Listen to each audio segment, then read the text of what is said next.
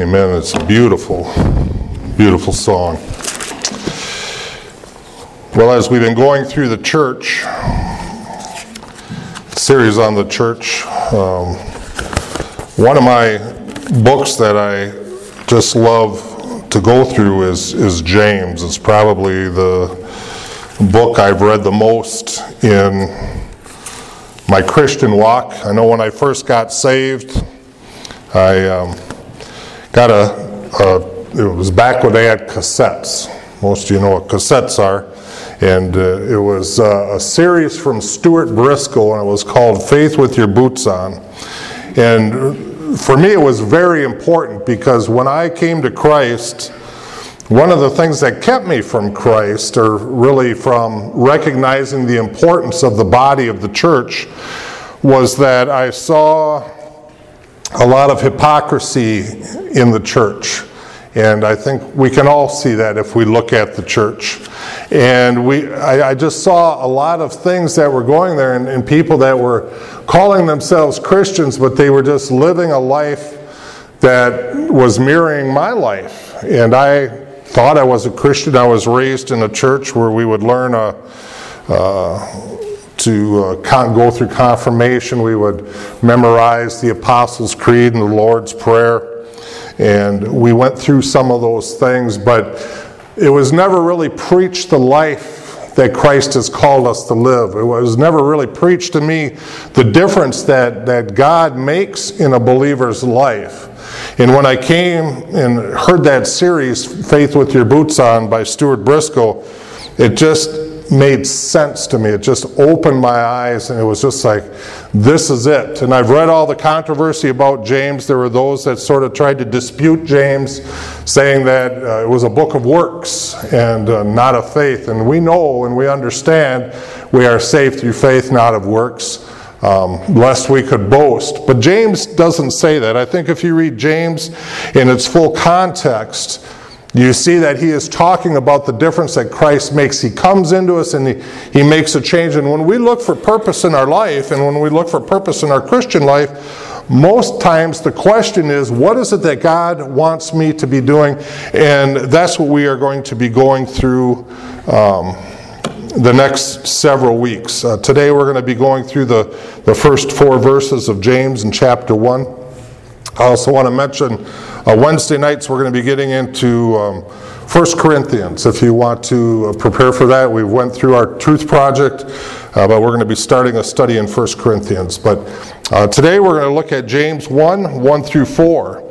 And this is what it says. James, a bondservant of God and of the Lord Jesus Christ, to the 12 tribes which are scattered abroad, greetings. My brethren, count it all joy when you fall into various trials, knowing that the testing of your faith produces patience. But let patience have its perfect work, that you may be perfect and complete, lacking nothing.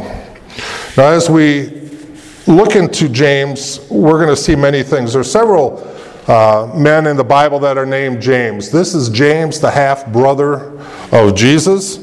And we know that they would call him James the Just, was one of the historical titles of him.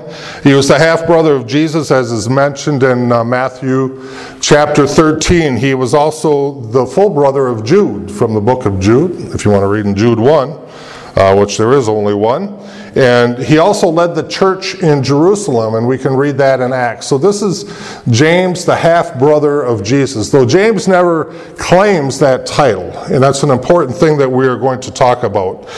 James, we know, had a resurrection appearance by Jesus, and we really believe that this is where his transformation came. So we look at Paul on the Damascus Road, had that encounter with Jesus. This is really the time, I think, that James, in 1 Corinthians 15, had his encounter with Jesus, realizing who he was, because we understand that the brothers and the family of Jesus, apart from probably Mary and Joseph, really never accepted Jesus for who he was claiming to be. But we know that, again, that James had this appearance of Jesus and was most likely the cause of his conversion. And we know that at this point of conversion that James became very passionate about his belief in Christ, his walk in Christ, and just his way of life.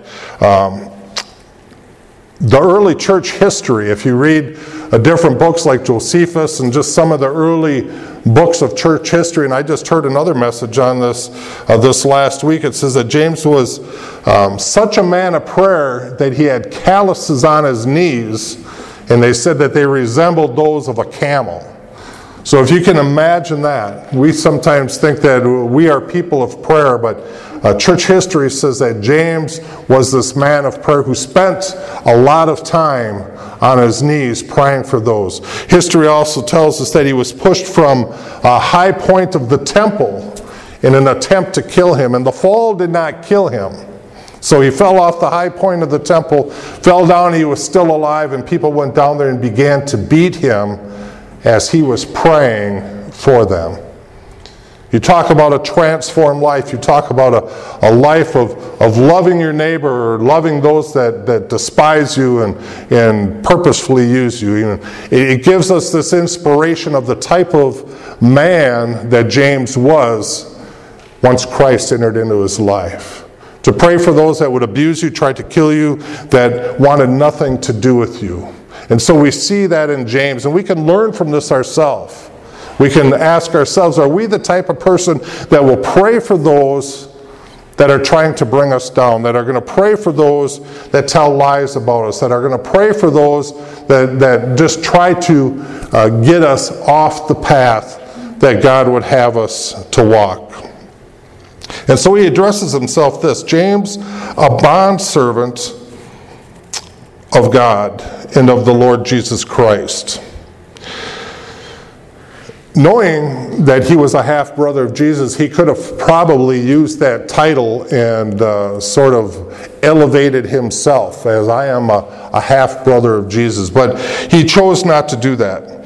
He saw something that was more significant, and that was this, that he was a bondservant. And so a bondservant of God and of the Lord Jesus Christ, he was really saying, I'm more than a brother to Jesus. I'm a servant of Jesus. He is my Lord. And a bondservant is an important translation, as there's a word doulos is what it's called. And it means that one that has a permanent relationship with someone. It's the word slave that we use. We don't like to use that word, and I'll tell you, the Greeks didn't really care for that either, because amongst the Greeks there was a strong sense of personal freedom. Okay? We have that as Americans, the strong sense of personal freedom, and really the term slave really carried a degrading meaning. So when James is saying this amongst people, he's not elevating himself, he's putting himself really in a lower state. It's a bondservant, one who is in a permanent relationship or servitude to another.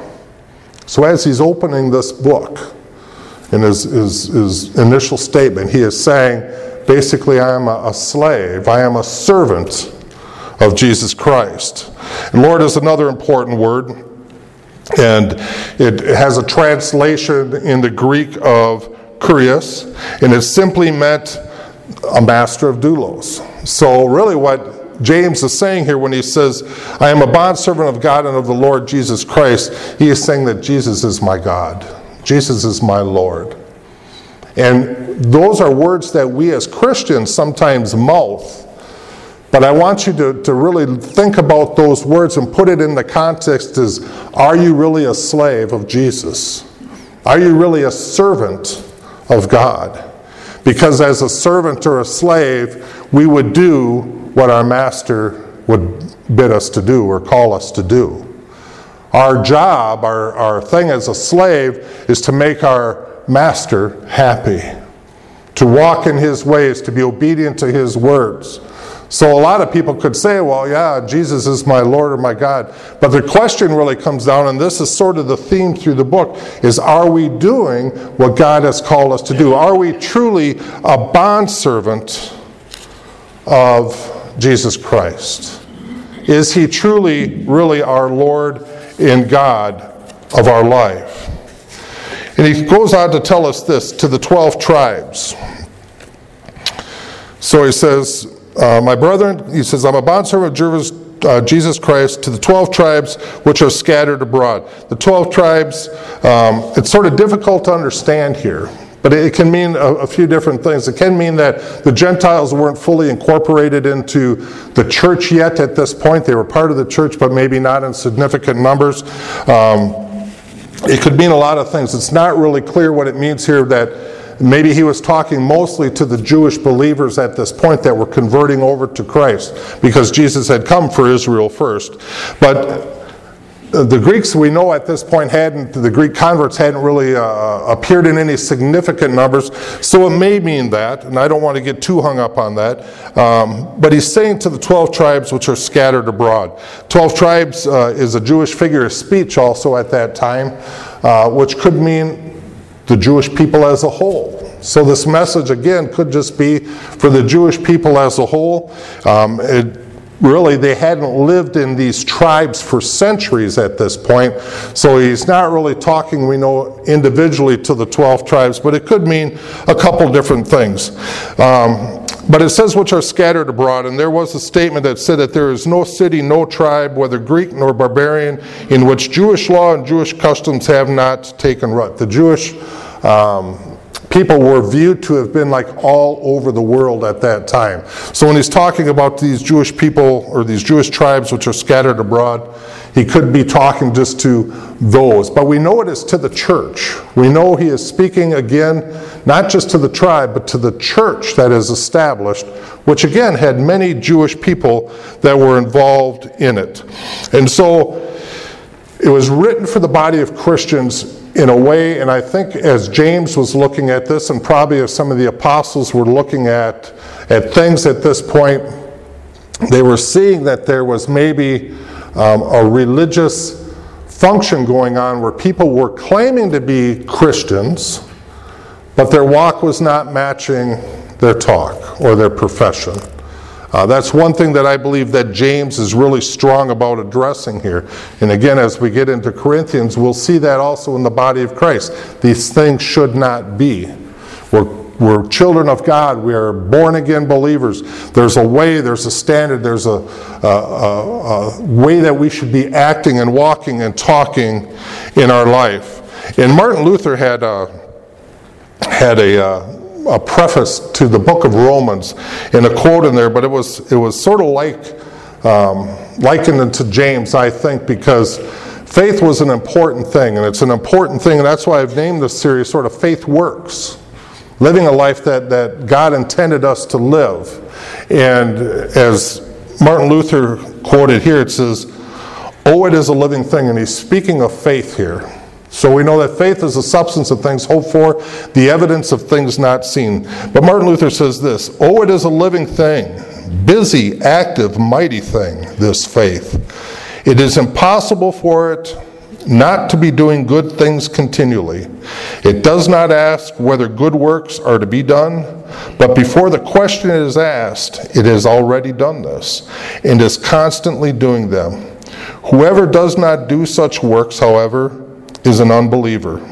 He gropes and looks around for faith and good works, but knows neither what faith is nor what good works are. Yet he talks and talks with many words about faith and good works." Now, that was Martin Luther, but in a way that sort of mirrors the book of James. James says as Christians, many times we make many bold professions. We speak many words about our faith and our belief and our relationship with Jesus Christ. But James is going to bring it down to this, is it alive? Is it active in you? What Martin Luther, really his question is this faith that is in us is sort of activated by the Holy Spirit in our life. We don't need to stop and say, is this something I should do? As believers, when the Holy Spirit is in us and our faith is active and alive in us, good works naturally come. They actually just pour out from us. Our desires are to please God. And he says, if you don't have these things in your life, Martin Luther is saying, are you really a believer? The question is there. James will ask that same question. And he's going to give us some of those questions that we need to ask ourselves. Is your desire to walk with God, to please God, to do what he has called us to do? Do you enjoy the fellowship together as his body of believers? Do you see opportunities to glorify him in maybe assisting somebody else and take that opportunity? God has this plan for us. The book of James echoes the teaching of Jesus over and over and over again in the Gospels. And we can see this. And as a matter of fact, there's 15 allusions to the Sermon on the Mount in James as we go through it. It's a deep book. It's a rich book. And I don't want to rush through it because I think it has a lot to offer us. And so he goes on to this profiting from trials. And this is where we really start. And this is where James starts. Because, when we fall into hard times, it's usually the time that we start to drift away from God. When we are going through a struggle and things aren't going the way that we want them to go, that's the time when we usually back away from the church or back away from God.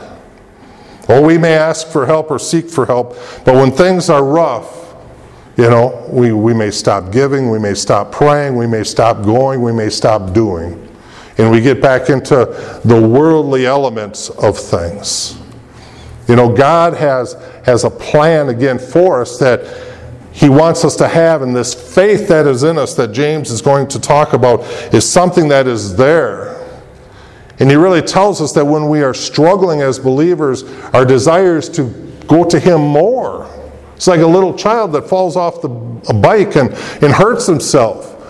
His desire isn't usually to go hide, but it's to run to mom or dad and get some comfort and get some help. It's amazing how when we get older, how our desires are sometimes to hide those things. We were going through Revelations this morning in our Bible study, and one of the things of the unbelieved as they were hiding in the caves and the crevices of the mountains was to fall on me and cover me so the righteous can't find me. We want to hide. We want to hide. God says that shouldn't be. When we have a relationship with him, we seek after him. He's our Father, and he wants us. And so he tells us this, my brethren, count it all joy when you fall into various trials, knowing that the testing of your faith produces patience.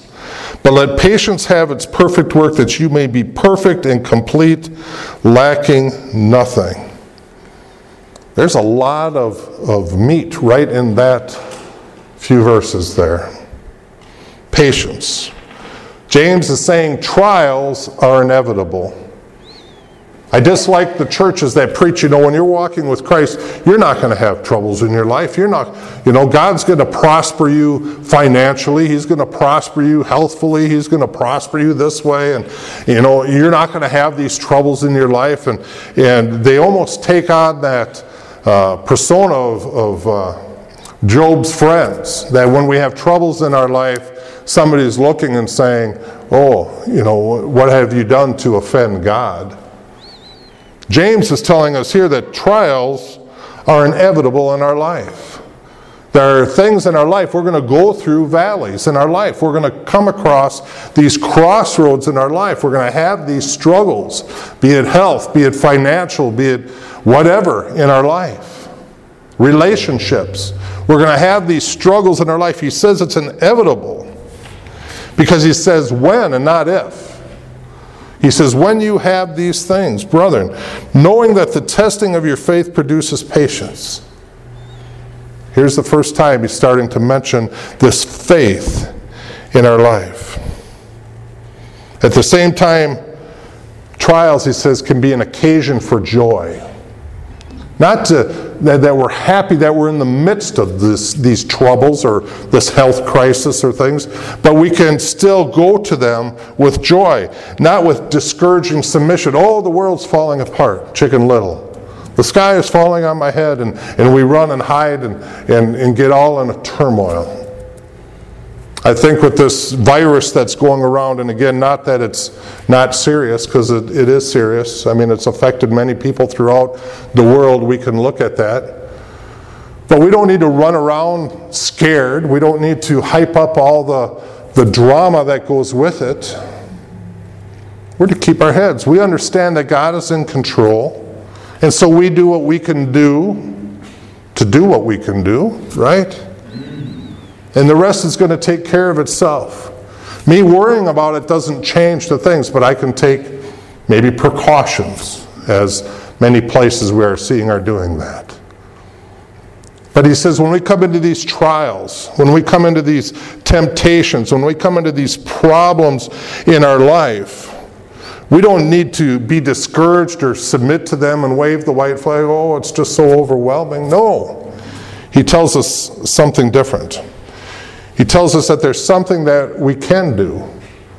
And he says what? Count it all joy, right? We can count it all joy in the midst of trial because we know that it's there for a purpose. We know that whenever we are in a place of trial or temptation, that God is at work in our life and he's producing something, and it tells us right here. Knowing that the testing of your faith produces patience. So it says we face our trials, we face our temptations, we face these things that are going on in our life that are serious and that are distressing in our life, but we face them in faith, looking towards God. Not looking towards our circumstances. That means we get our eyes off the horizontal and get it on the vertical. That means we don't look around here and there and say, oh, the world is falling apart, but we look to God and say, God, it is in your hands. You are sovereign. You are just. You are righteous. And I'm placing my trust in you. We count it all joy because we can go to God in faith, knowing that as he is at work, it's going to produce, what does it say? Patience in our life. Faith produces patience in our life. Some people say, oh, don't ever pray for patience because then God's going to give you trials to go through. That's backwards. Our faith is what produces patience as we go through things in our life. The word translated trials means this. It means afflictions. It signifies persecution. It's a trial of any kind that we go through. And there are so many that we could look at in our lives. Again, the big ones that we can sort of clump together sometimes are financial. Sometimes we struggle financially. And it can become overwhelming. You know, we've seen this stock market go up and down pretty dramatically over the last few weeks. Well, people that are close to retirement or maybe people that are invested in the market, they get all worried. What am I going to do? What am I going to do? There's nothing you can do. I can't make the stock market go up or down. I just trust in God. He's going to take care. It's all his anyways. See, when we begin to get the right mindset in our life that I have nothing, that it's all his anyways, then we find that joy. And we see that our faith grows. We give it to him. And say, Lord, it's all yours. It's in your hands. And so when we go through these things, they can be all sorts of things, health-wise. You know, we can do what we can do. But we go to God in faith, trusting in him, and that gives us a joy, knowing that he is in control of these things. And it says, when you fall into, it isn't just something that is gradually coming. It's not just talking about bad lifestyle choices that we make in our life that lead up to something. But this word fall into is something that is plunged into. It's like you're walking and all of a sudden, boom, there it is. Those are the trials and the temptations. God tells us enough about things in our life, about making bad choices that may lead to things, right? So if I eat sugar-coated cupcakes for every meal every day, and then I complain because I'm overweight and my heart's overworking, that's not a trial. That's a bad lifestyle choice, right? If I spend all my money at the casinos and don't have enough to pay rent, that's not a trial. That's a bad lifestyle choice. He's talking about these things that come into our life that are unexpected, that cause afflictions into our life. And when we fall into those things, our first place we need to look is to look up to God. Say, God, what is it that you have? Patience is this word, I think I got this right, is hupomone. And it's really described as a thing of active endurance. And so it's really made up of two words. One is hupo, which means under, and meno is the other one. It means to abide to or remain. So it means when you're in something, when you're in a trial, what's the first thing we want to do? We want to get out of that trial, right? If I'm sick, I want to be healed. If I'm, broke, I want to have money. If I'm, if this is going bad at work, I want to make it better. But this talks again, when we talk about faith, and here it's saying, knowing that the testing of our faith produces patience. Have you ever just thought that sometimes God wants us to walk through that portion? That sometimes you just need to endure the storm, right? Sometimes you just need to wait it out. We've seen these storms that have gone through, especially the southeast and some of the east. They just hunker down and they just wait the storm out. As we keep our faith and we keep our eyes towards God, when we're in these situations, when we're in a crisis in our life, we keep our eyes on the Lord. We're praying and we're seeking, we're obeying, we're following what it is that He has for us. And we just sort of hunker down and we just wait for the storm to pass, knowing that God is producing something in it. Do you believe that God is at work when you are in the midst of a crisis? Because we could be like David, who cries out, God, where are you? Where are you, Lord? I need you. I'm lonely. I'm destitute. I'm in the bottom. But by faith, we understand that God is at work.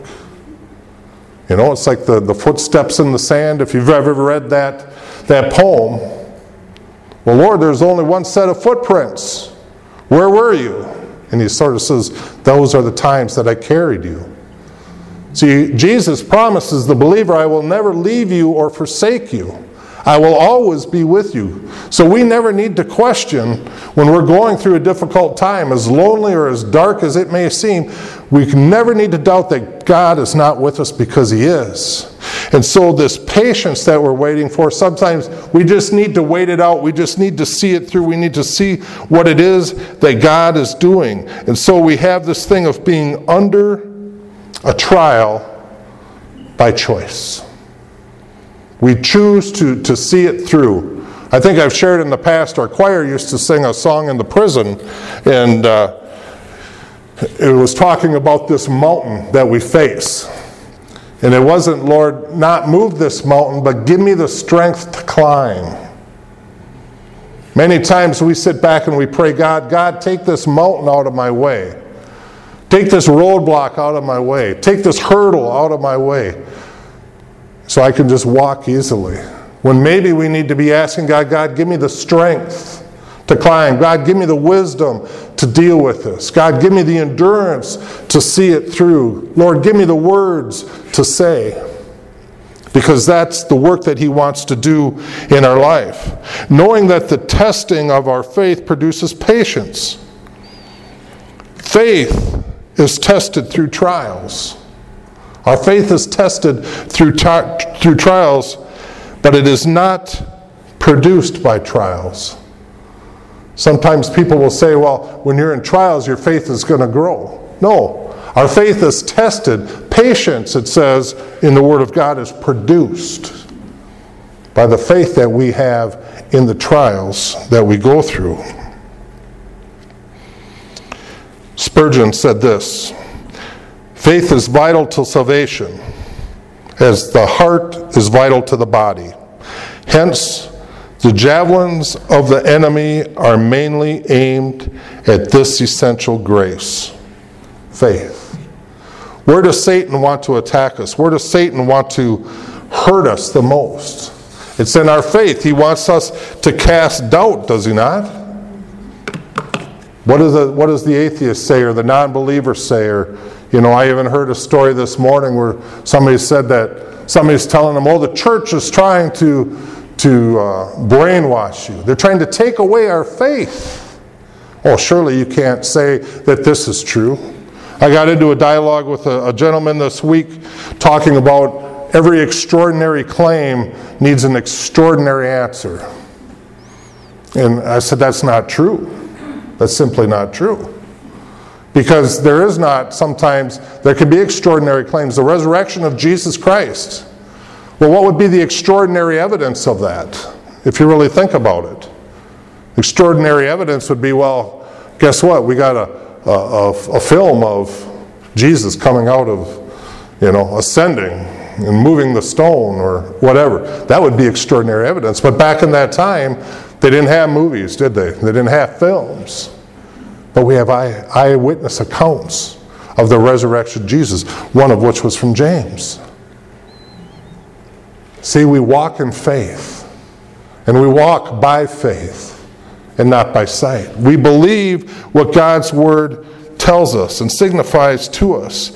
And it says faith is this vital salvation, is as vital to salvation as anything else. So Satan wants to throw that and discredit that faith in your life. He wants to take away that faith, the substance of things hoped for, the evidence of things unseen. He wants to attack your belief in God. You really believe God's going to forgive you for that? Do you really think that God is with you? Do you think He's really going to heal you? Do you really think He hears your prayers? And Satan utters these words time and time again at us. But it's our faith. And what does it say in Romans 10:17? Faith comes by hearing, and hearing by what? The Word of God. Do you think it's important that you're in the Word of God? Do you think it's important that you're reading Scripture? Do you think it's important that you're praying? And this is what James is addressing. We make these claims.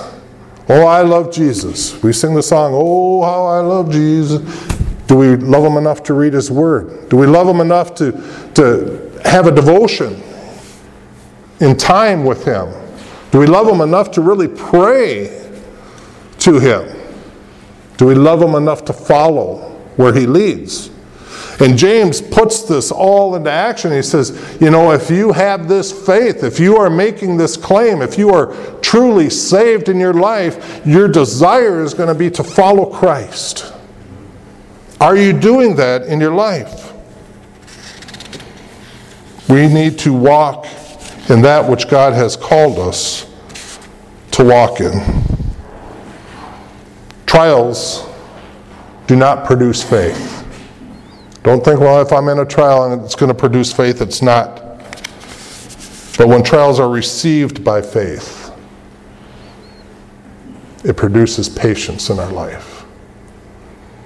And we can find that great time. Patience isn't something that we have much in this world anymore, right? People begin to date, they fall in love, they don't have patience to wait for the wedding night, right? We get hungry, we have a little tickle in our stomach, we don't have patience to wait for dinner time, right?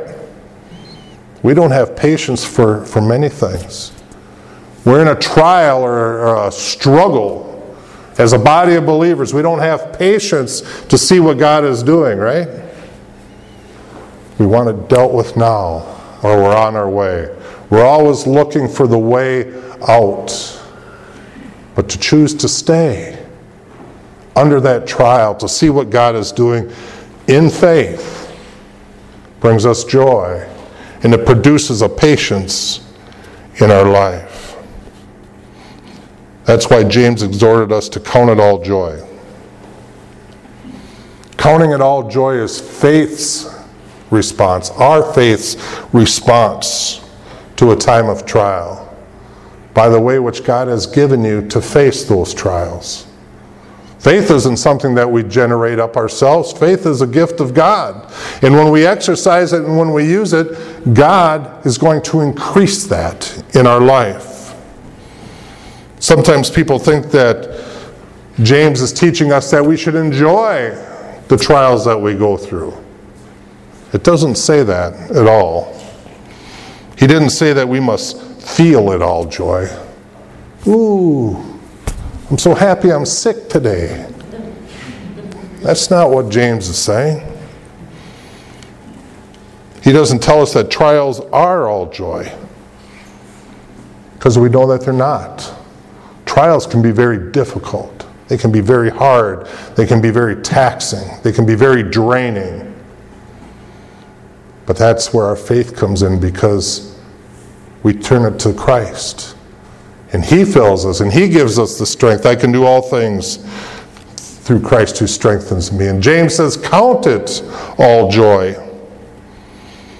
Spurgeon had another quote.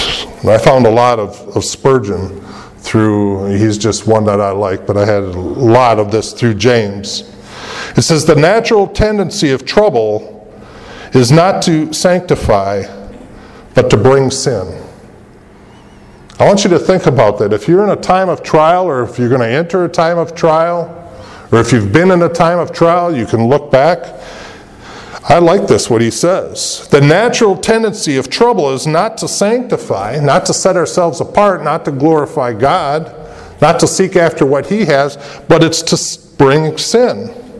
A man is very apt to become unbelieving after affliction.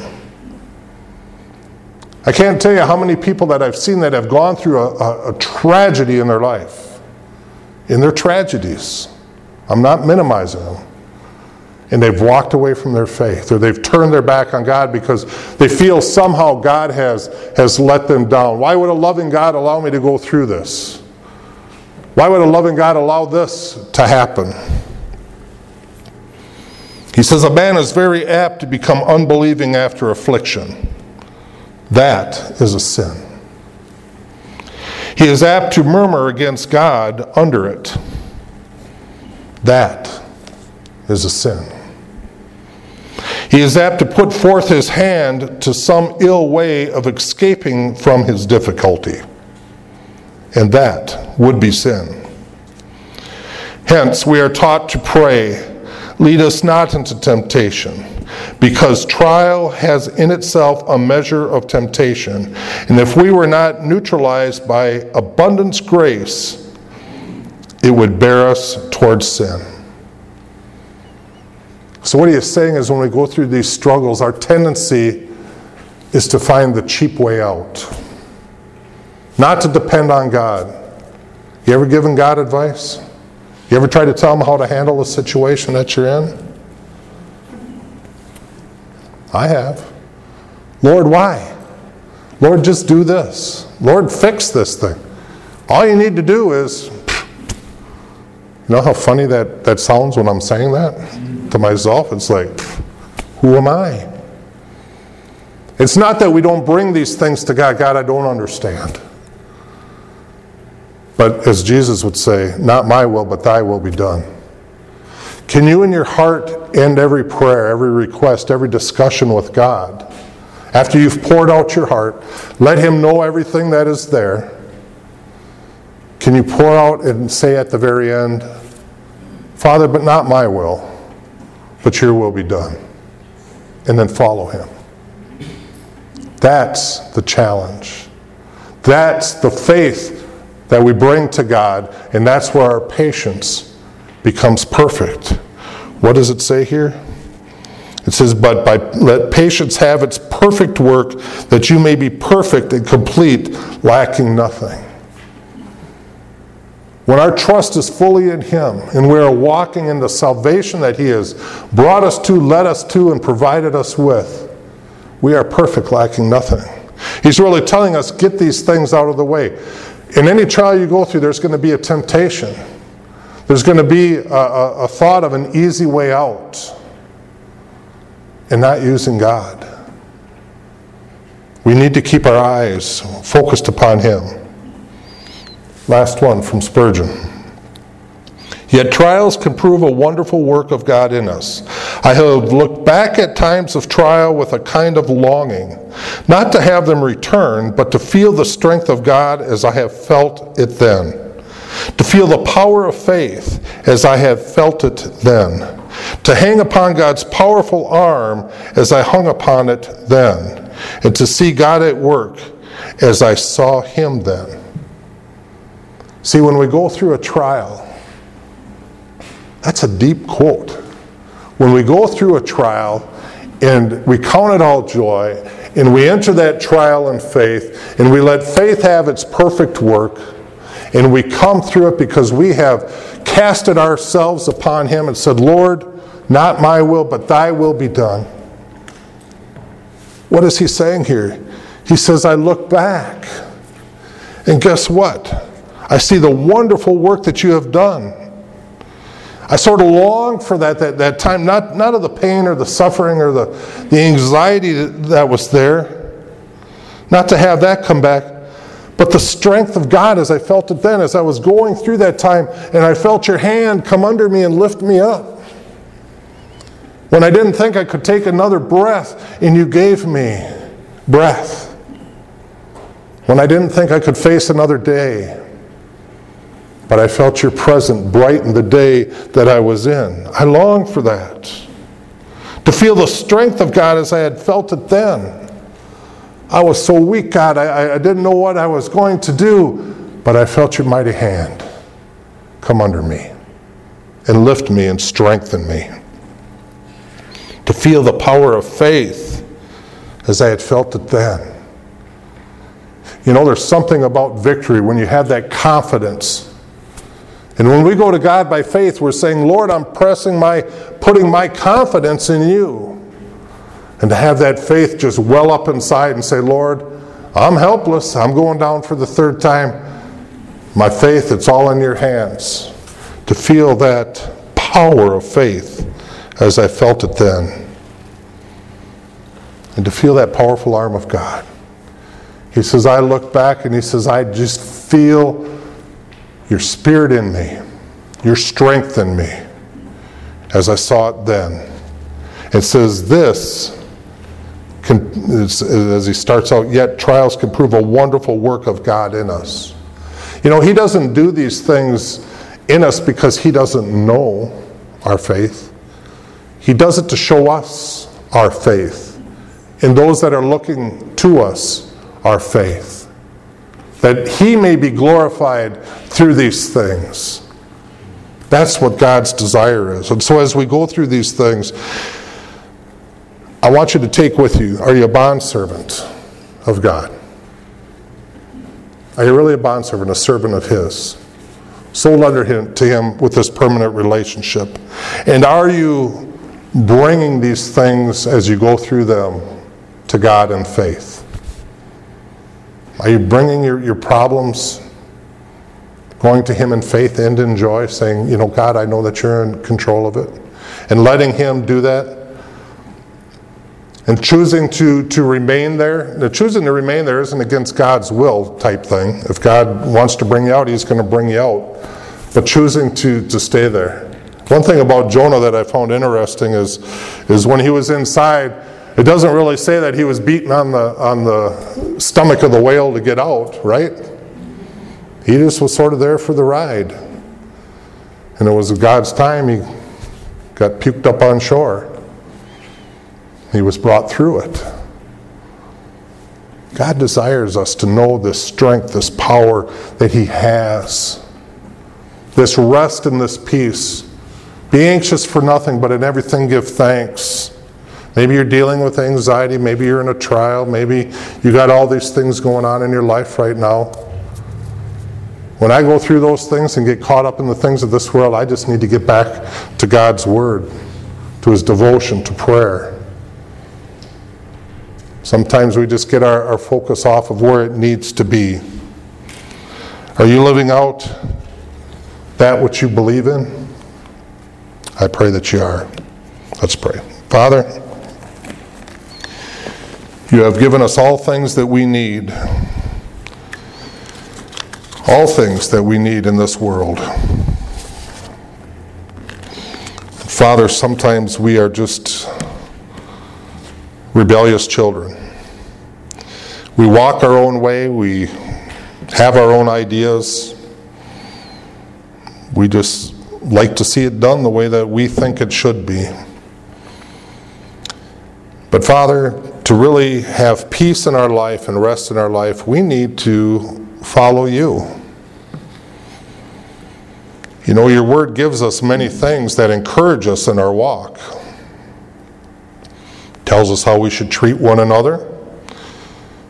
Tells us how we should view the local body of believers, your church.